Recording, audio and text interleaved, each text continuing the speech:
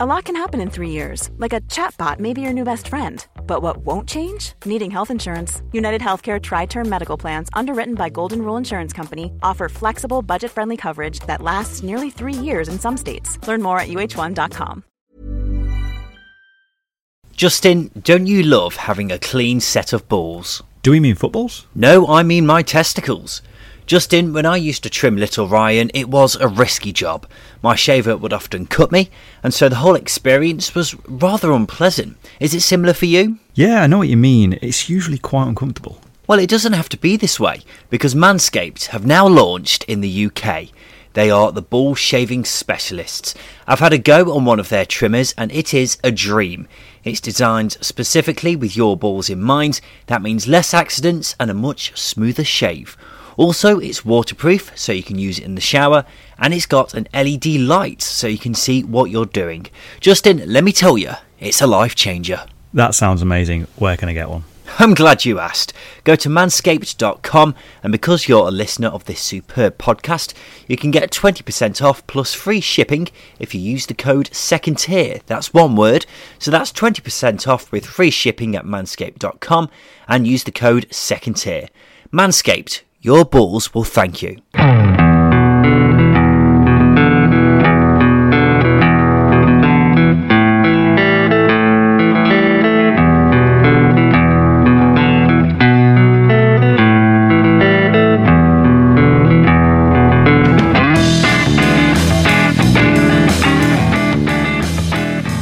Hello and welcome to the Second Tier podcast. I'm Ryan Dilks and I'm joined by the Preston away to my Preston at home.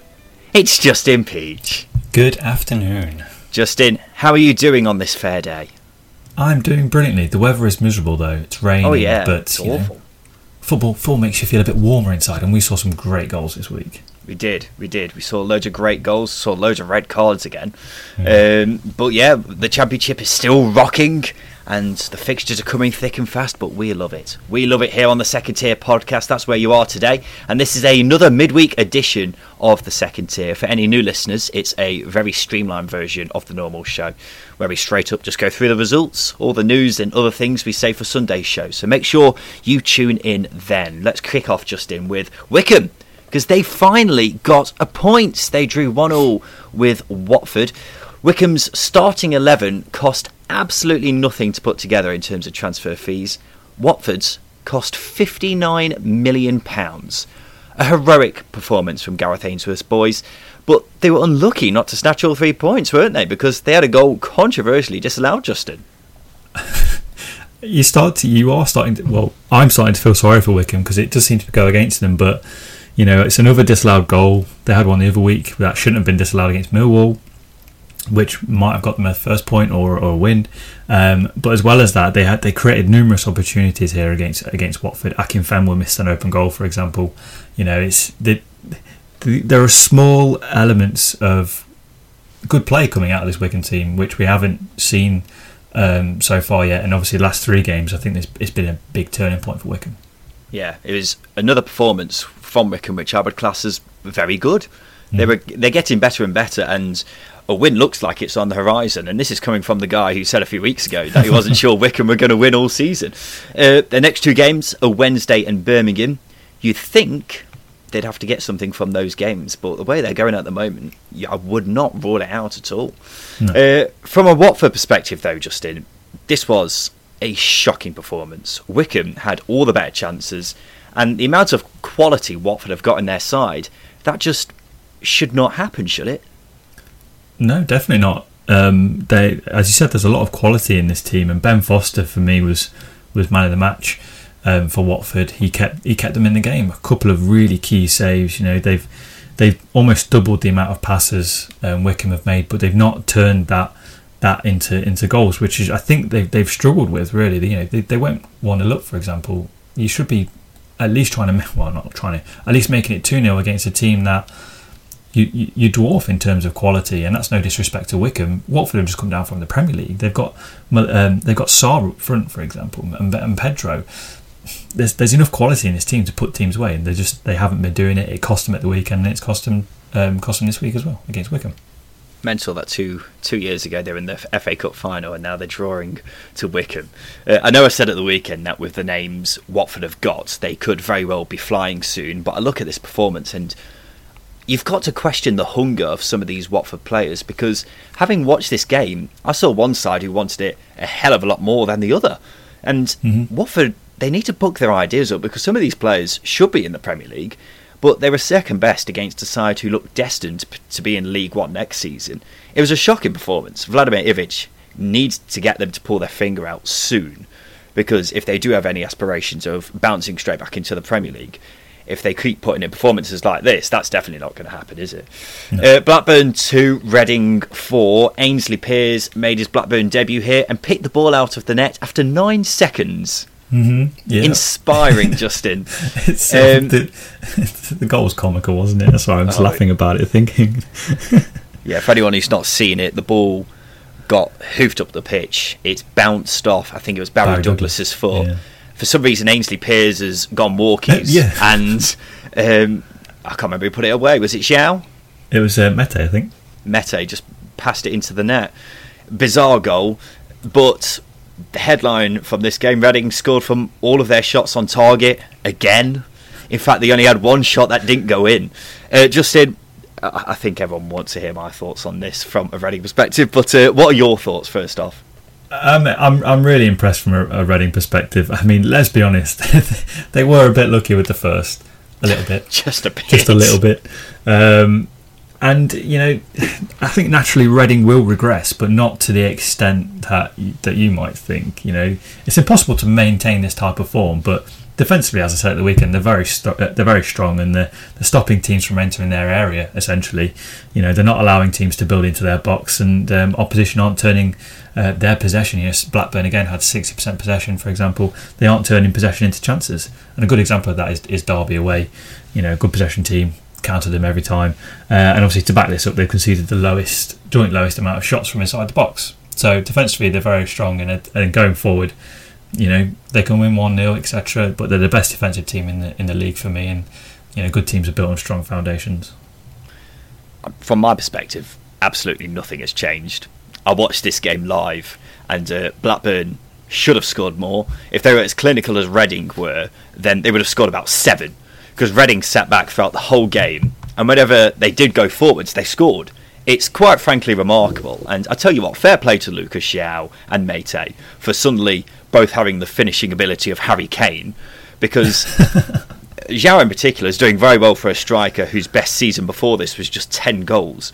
But the clinical finishing this Reading side is showing, it just can't carry on. It simply can't. I think I saw yesterday, I put a stat on where 27% of Reading shots have gone in. The next best in the league is Bristol City on 14%. It's remarkable. The way they're putting away their chances, it's just insane, and I strongly maintain they will slide down the table. It might not start against Coventry at the weekends because they've been very poor recently, but it is going to happen at some point. And if there is one thing I learned from this game, it's that they can be got at defensively. Blackburn should have scored more. They were the better team throughout the game, and over the course of the season, they will leak goals, I think, Reading, even though they have started the season extremely well. Reading defender Tom McIntyre tweeted 2 letters after the result, Justin. XG. He was then promptly deleted, so it's making me question whether I'm actually motivating the Reading squad to prove me wrong. So essentially, this whole run of form is down to me. They should be thanking me instead of hurling abuse at me. Well, Ryan, you motivate me every day. So there we go. Reading 6 points clear at the top of the Championship now. Blackburn, as mentioned, should have done better. Should have put away more of the chances, really. Swansea have swanned up to 3rd after a 3-0 win over Stoke. Jay Fulton amongst the goals. A lovely half volley with the outside of his foot. Did you see it? I did. I don't know. I mean, he meant it, but I don't know if he meant it that well. You know what I mean?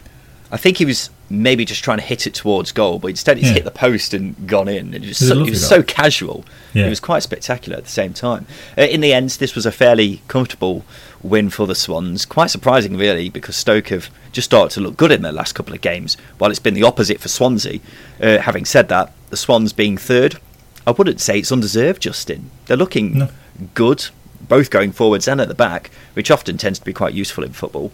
The only issue very recently has been converting those good performances into results. Yeah. No, I completely agree. They are capable of stuttering a little bit. And they did it last season, which is why they fell away from the automatics, and promptly fell away from the playoffs at one point as well. But with an extra year, and I think they are better off this season than they were last season. For example, Manning's a tidy signing.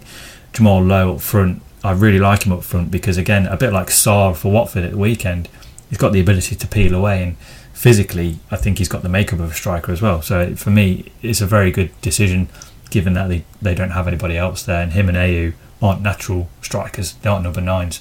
So it's, again, really hard to predict from a defensive point of view how they're going to play. Are they going to peel out wide? Are they going to drop off? There's a lot of question marks for opposition teams for this Swansea team. And as you say, I think Steve Cooper's one of the best coaches in the division, in my opinion. Mm-hmm. And having that and a good team is, a playoff push is likely for this team, I think.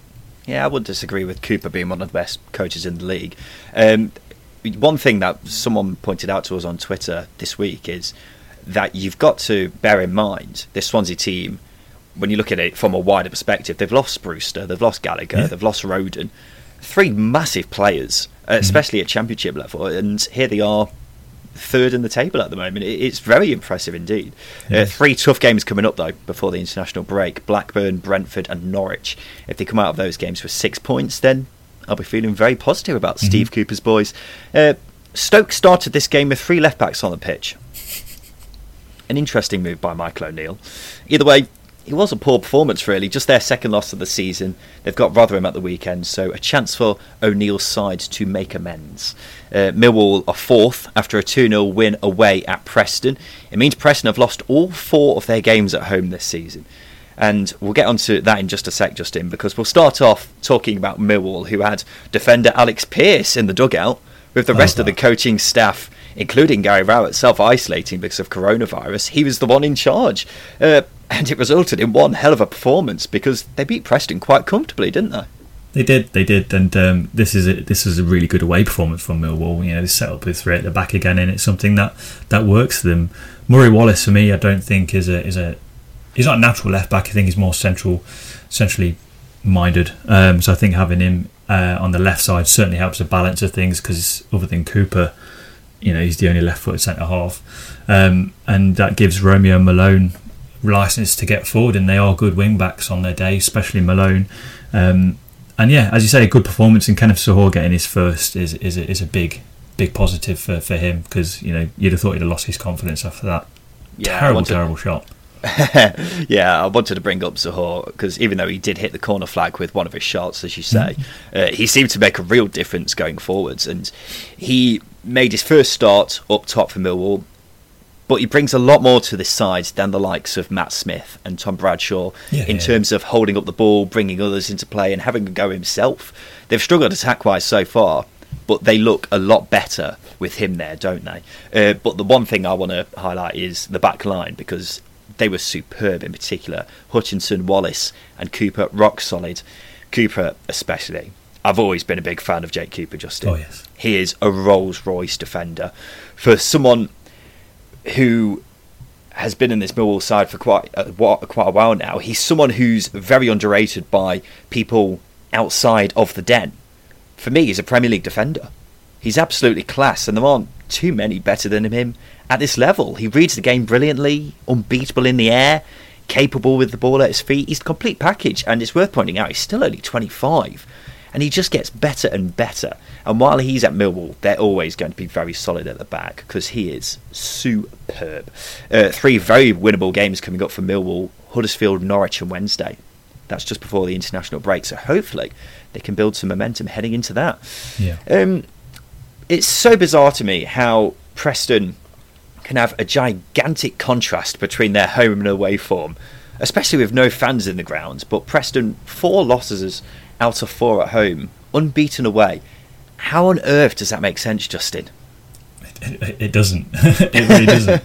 And that might tell you a bit of a story about Preston this season, as I think they're they're sort of nailed on for a mid-table finish. I think playoffs might be in their sights, but I think it's just a bit too far away this season for them. They've not been able to invest in the squad other than Jakobsen. You know, it was a difficult pre-season for them, and it's starting to show a little bit. And as you say, the contrast between home and away records this season to last season is just absolutely bizarre. And they've got the worst home record, I think, in the league now, which is quite damning. Oh yeah, because they've not won. Exactly. They haven't got a point yet. I wouldn't rule Preston out of finishing the playoffs just yet. I think with Jakobsen, who has looked relatively tidy so far, he didn't have a great game against Millwall. He was pocketed by Cooper, but he could come good. The only concern I'd have for me is that there are teams who look a lot better at the moment. Well, that's it. I could pick at least 6 teams who I think would finish in the playoffs ahead of Preston at the moment, maybe even more. They're at home again this weekend, so definitely one to keep an eye on. No idea how that's going to go. New Barnsley manager Valerian Ismail got off to a winning start by beating QPR 3-0. I'll tell you what, Justin, he's got a lovely voice. It's very deep and smooth, and he's got a really nice French accent as well. I just want him to voice an audiobook for me to fall asleep to each night. But anyway, this game all went to shit for QPR following Rob Dickey's sending off in the 26th minute. From that point, it was all one-way traffic, really. Fairly comfortable for Barnsley in the end for what was their first win of the season as a whole, Justin. Yeah, no, you're spot on there. You know, Barnsley were very much comfortable, and obviously the red card does change it, but it has to be a wake-up call for QPR. You know, this team has had investment. I've seen some fans on Twitter saying, you know, they've not had any money coming in, but they have. They've spent more money this season than they have in any of the previous 4 or 5, I think. And as I say, there's just no argument for it. And as I mentioned, going down to 10 men is not going to help. But they've scored 2 goals in their last 6 games. You know, was Ibarrechi Easy that important to this team? Surely not. You know, they've recruited well. You know, and I think they probably had one of the better windows out of the division. They've plugged gaps. They've added depth in wide areas. They've got a good ball playing centre half in Dickey, and they've got two good strikers in my books in Dykes and Macaulay Bonne. So what's going wrong? You know, what's going wrong? Warburton will be under pressure to start delivering, but the players have got to buck up here. Otherwise, they're going to be in for a very long and difficult season. I'd agree with that. It was a fairly dismal day at the office as a whole, wasn't it? Because Bright to say Samuel was left out of the QPR squad after rejecting a new contract. Then you have this result, Johan Barbe scoring one of the best own goals of the season so far. If you haven't seen it yet, I seriously urge you to do so. It is very funny. But yeah, it's kind of compounded QPR season as a whole, hasn't it? 7 points from a possible 24. And they appear to be getting worse, which is the most concerning thing. But let's not take anything away from Barnsley, Justin. Coley Wardrow in particular has really started to hit form, hasn't he? He's contributed 4 goals in his last 4 games now. And when he's getting going, he's really important to this Barnsley side, isn't he? So Valerian Ismail will be very happy with the way things have started off up in Yorkshire. Speaking of Yorkshire, there was a Yorkshire derby on Wednesday night, which finished Rotherham 3, Wednesday 0. The highlight of this game for Wednesday was when a drone flying near the stadium temporarily stopped play. That was the highlight, because as soon as it started again, they conceded. So there you go. You've got to say, if there was a performance of midweek, then you'd give it to Rotherham, because they battered Wednesday, didn't they? And they could have scored more. They did, and it's been coming from a Rotherham perspective, hasn't it? Let's be honest. You know, they've been in. I'd say they've been in the majority of their games this season, bar 1 or 2. They've had some bad luck not bad luck, but some elements of poor defending, which has allowed teams back into it. And they exploited Wednesday so easily here. So easily, and you know, it's gone very, very sour for Sheffield Wednesday very, very quickly. Yeah, it's the Millers' first win since the opening day when they beat Wycombe.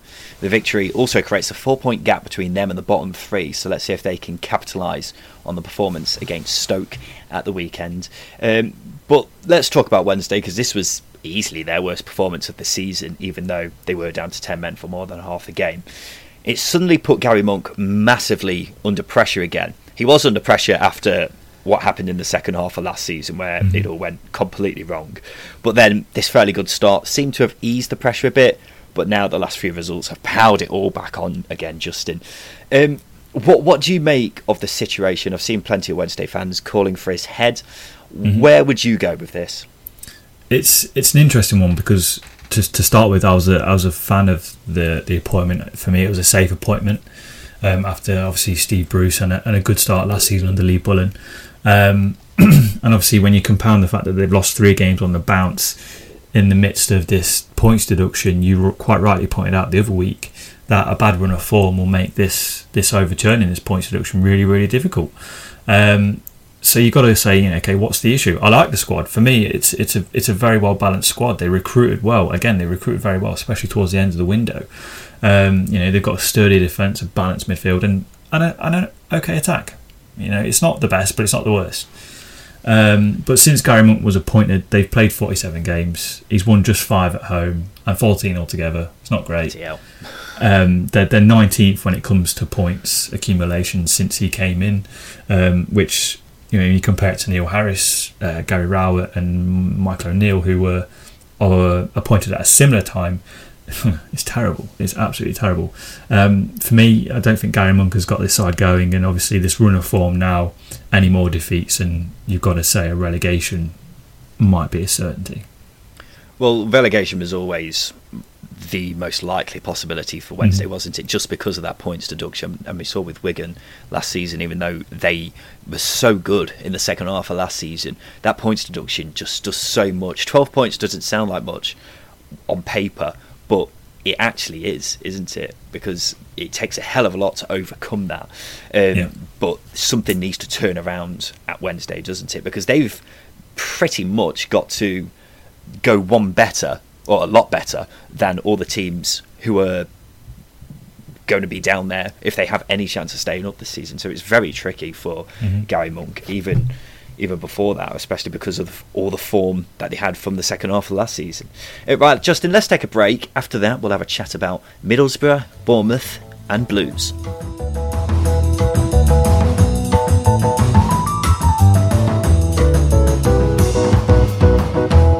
It's a little known fact that when Justin and I record these shows, 9 times out of 10 we're wearing a classic football shirt from years gone by. And where do we get them from? classicfootballshirts.co.uk. In fact, as I record this, I'm wearing my PSG shirt with Thiago Silva on the back. Alternatively, I could have worn my Juventus shirt, Dortmund shirt, Blackburn shirt. I could go on. We're big fans of classic football shirts here because they offer you classic football shirts at a great price. And it's not just shirts either. Oh no, dear listener.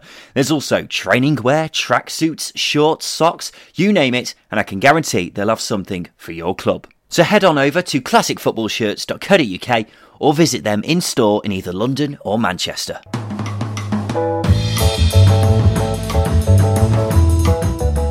Welcome back to the Second Tier podcast. At the Riverside Stadium, Middlesbrough beat Coventry 2-0 thanks to 2 late goals from Britt Assombalonga and Jed Spence. You could have argued that Middlesbrough should have wrapped it up sooner, but Coventry, in truth, never really troubled Neil Warnock's boys, did they, Justin? No, it was a top win for Borough, and I think that's more to do with the organisation of this Borough team than it would be Coventry mounting an attack. Obviously, Coventry's form has hit an absolute slide over the last few weeks, and they're conceding goals very, very easily while not scoring many, which, as we've pointed out many times on this podcast, it helps to score goals and not concede any. So, yeah, they're in poor shape, but Borough exploited them very, very nicely. And as I say, it's a good win. And it highlights the job Neil Warnock has done. They were in poor shape in pre-season, but they're 4 points better off this season than they were at this stage last season, which isn't much, but when you consider the shambles it quickly went into under Woodgate, it's very, very good. They've got the joint second best defensive record in the division, 3 clean sheets in the last 4, and players know what they're doing. There's a game plan, players are in their positions, and Neil Warnock's starting to get the best out of players like Tavernier, McNair, Saville, Howson. Saville for the past 2 games, for example, has been brilliant. And as I say, it just highlights the really good job that Warnock has done, and I think fans can start to enjoy watching Middlesbrough again. Yeah, Del Fry in particular really impressed me at this game. He's someone who's been linked with Premier League clubs for quite a few years now, but his performance has kind of drifted over the last 6 months or so. But under Neil Warnock, he seems to be someone who's really benefiting from having Warney in charge. Borough unbeaten since the opening day. which has kind of gone on the radar. In their last 5, they've picked up 11 points from a possible 15. It's all going very well for Warney. One to keep an eye on. Coventry, another troubling performance though. They never really got going in this game, and they've now dropped into the bottom 3. And the most worrying thing is, Justin, there aren't many signs of improvement on the horizon, are there? That's what I mean. Their form's it's dived over the last few weeks, and they've conceded goals very, very easily. And I think they're starting to be exploited. You know, it almost feels like there needs to be an asterisk against Coventry, Wycombe, and it was the other team that came up, Rotherham, because they came up. Yeah, because they came up. Although Rotherham have been doing quite well, they came up under a bit of a cloud with the points per game system. So will those teams have stayed in the automatics, for example? Who knows? Have we got a real picture? But they're in the division. They're making a go of it. They recruited well, but it's just not working out at the moment, and they need to do something quick to avoid, falling away. Yeah, Mark Robbins has got a job on, hasn't he, to turn his side around quickly. We thought they'd do quite well this season, but they've now lost more games in the Championship this season than they did throughout the whole of League One last season. Admittedly, it was curtailed early, but still, it's not ideal for Mark Robbins. Bournemouth 1, Bristol City 0. Arnaut Danjuma with the goal. It means Jason Tyndall's side are the closest to Reading at the top of the table. And even though Bournemouth are unbeaten this season and a second, Justin, I still think they're yet to reach top gear. Do you know what I mean? Yeah, they're in third gear, going up a bit of a hill, aren't they? They're just trying not to sort of drop off so it stalls. This is very technical if you don't drive, and obviously they can't get into fourth gear, otherwise they won't get over the hill. So yeah, they're not. They just haven't got going yet, and which is good because they're unbeaten, 1-4, drawn 4. But there's still a lot to come from this side, and we're sort of really itching to see them attack with the freedom that we know that they can attack with. I love car analogies. Superb on this podcast. But Bournemouth, yeah, I get your point. The thing is, what we were saying on Sunday's episode is Bournemouth, they've got so much quality and depth, haven't they? And so many big names in their squad that you get the feeling that once they do get up and running, they could be quite hard to stop. When you've got a Josh King in your team, for example, and Danjuma, who isn't as big a name as Josh King, admittedly, but he's one hell of a player.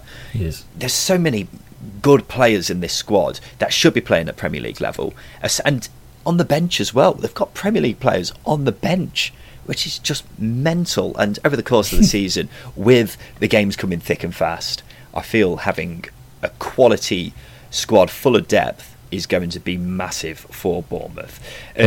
But let's talk Bristol City, because I wouldn't say this was a bad performance from Dean Holden's boys, particularly in the first half when they were unlucky not to score, really.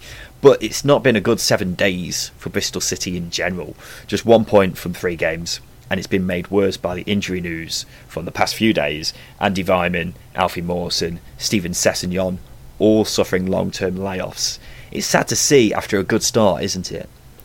It is, and I made a point to you the other day about it when, I think it was yesterday actually, when we spoke about it briefly, that they've been really unlucky with injuries over the past couple of seasons, because Callas got a long layoff, De Silva got a long layoff last season, and Afobe as well. It can derail a season. It really can, and you just hope it doesn't. But Bristol City have got enough good players in this team to overcome that.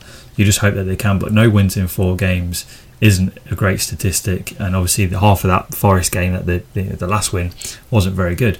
But they maybe deserve something against Bournemouth, but at the end of the day, they've got to start putting chances away, and creating more chances, I should say, actually, because even that started to dwindle a little bit as well. Yeah, they've got loads of depth, haven't they, Bristol City? Loads more than a lot of the teams in a similar position to them. However, when you have multiple players who have long-term injuries, it's going to have an effect on the squad no matter how big it is, isn't it? Unless it's ridiculously big like Forest's. But let's move on, Justin, because Birmingham got their second win of the season after beating Huddersfield 2-1. They also scored their first goal from open play, which the Birmingham official Twitter account made a point of by @ing us which is nice of them, I think. It was an interesting performance because they only had 23% possession, but when they actually had the ball, they created much better chances than Huddersfield.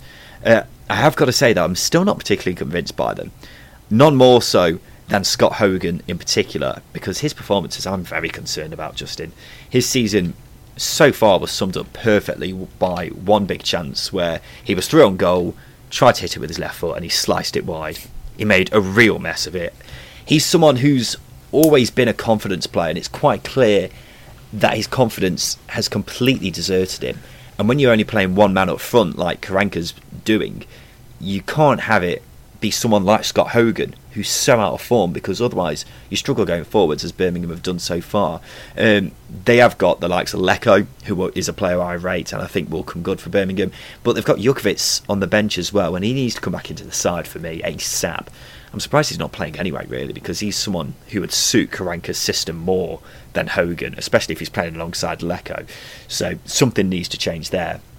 But anyway, Blues have got Preston away next, and when you consider Preston's home form, I cannot predict which way that is going at all. At all. Let's talk about Huddersfield, because from their perspective, Justin, after a good run of form, it's 2 straight losses for Carlos Corberán's side. Is there a reason to be concerned, would you say? No, I don't think so. I think I've seen enough of this Huddersfield team in a short period of time that gives me a fair bit of confidence. You know, you look at the passes completion, as you pointed out. Birmingham only had 23% possession. Huddersfield had 677 completed passes compared to Birmingham's 197, which is it's actually, you know, it speaks volumes of Corberán's system. You know, they're persisting with it, and the majority of them are short passes. They're not long balls at all.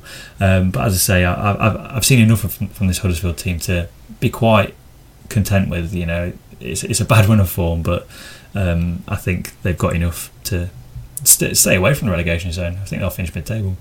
When I hear stats like that, I just can't help but laugh. It's just so funny. I would disagree with you. I think when you've got that much possession and you're only creating a handful of chances, there are reasons to be concerned. I'm not sold on the attackers, not at all.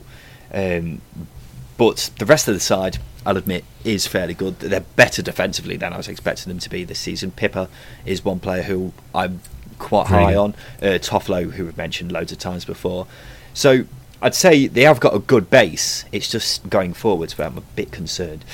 But Brentford, they drew 1-1 with Norwich thanks to a late deflected goal that's been credited to Kenny McLean, even though it was quite clearly going miles wide. If it didn't deflect off the Brentford defender, I'm pretty sure it would have done a Ken of Sahur and hit the corner flag. But it's the 4th game in a row where Norwich have scored after the 85th minute. Not sure if that's a good habit to have, but they're getting points from it. The truth is, Brentford really should have put this game to bed earlier. It must be so frustrating as a Brentford fan when their side is consistently creating more chances than their opponents, but the poor finishing is costing them points.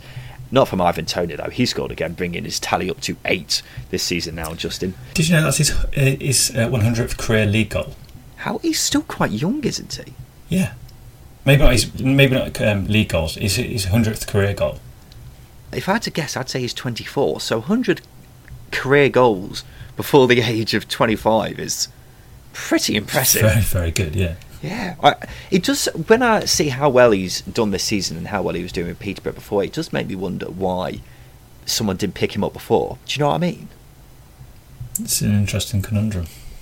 I mean, he was at Newcastle, wasn't he? He was being loaned out to just about everywhere. Yeah. Never really was nailed down at a certain club until Peterborough took him on, and since there his career's just flourished, hasn't it?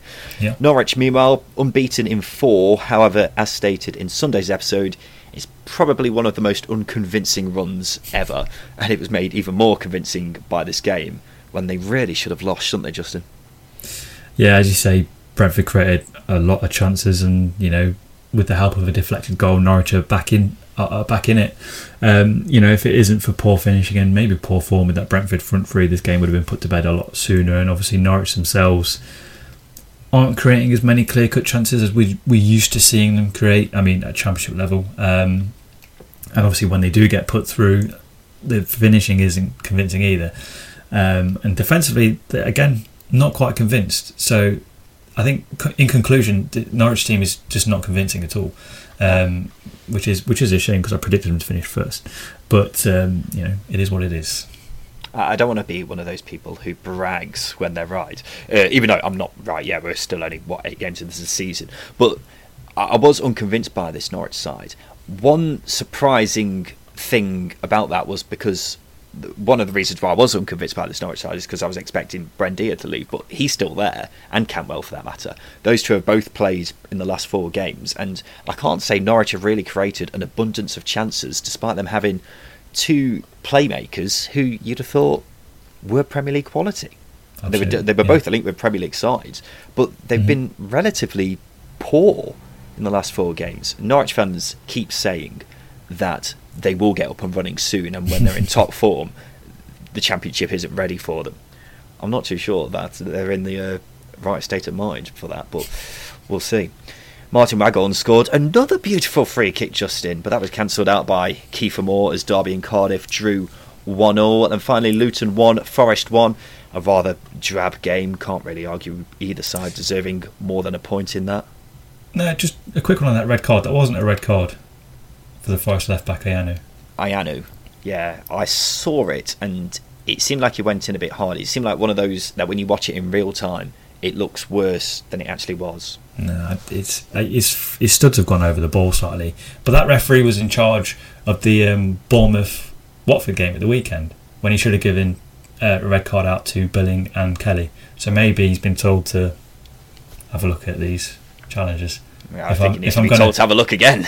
Yeah, if I'm going to be a conspiracy theorist. Just impeach the conspiracy theorist.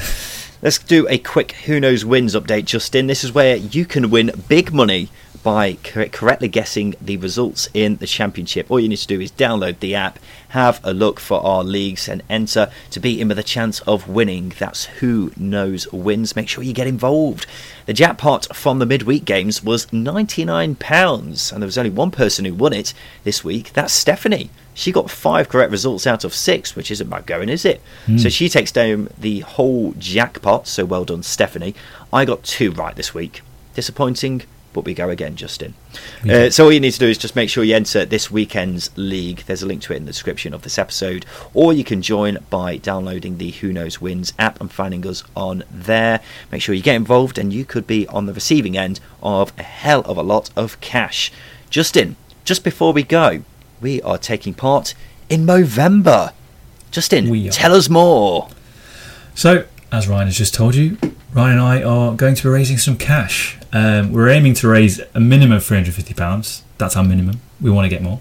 Okay. And obviously it's for Movember, the face of men's health. Their work in mental health and suicide prevention, as well as testicular and prostate cancer awareness, has never been more important. But we want to encourage everyone to have a go.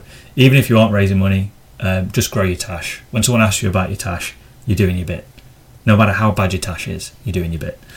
But I'm not just growing my moustache. I'm also running 60 kilometres throughout the month of November, which after 12 months off with a knee injury is quite a test. So donate, get involved, and please get talking.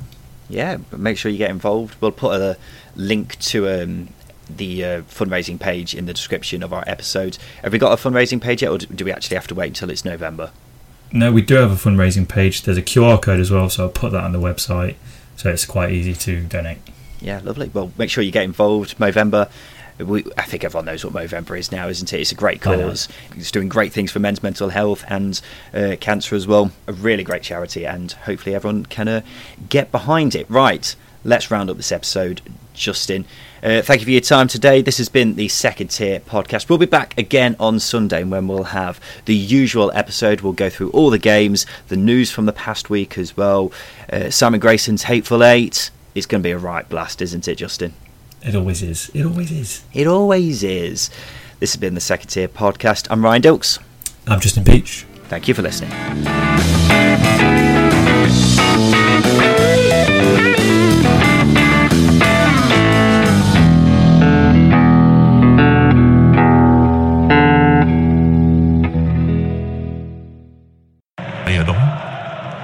And now Albie Barnes. Oh, it's an equaliser. Harry Barnes. Get in.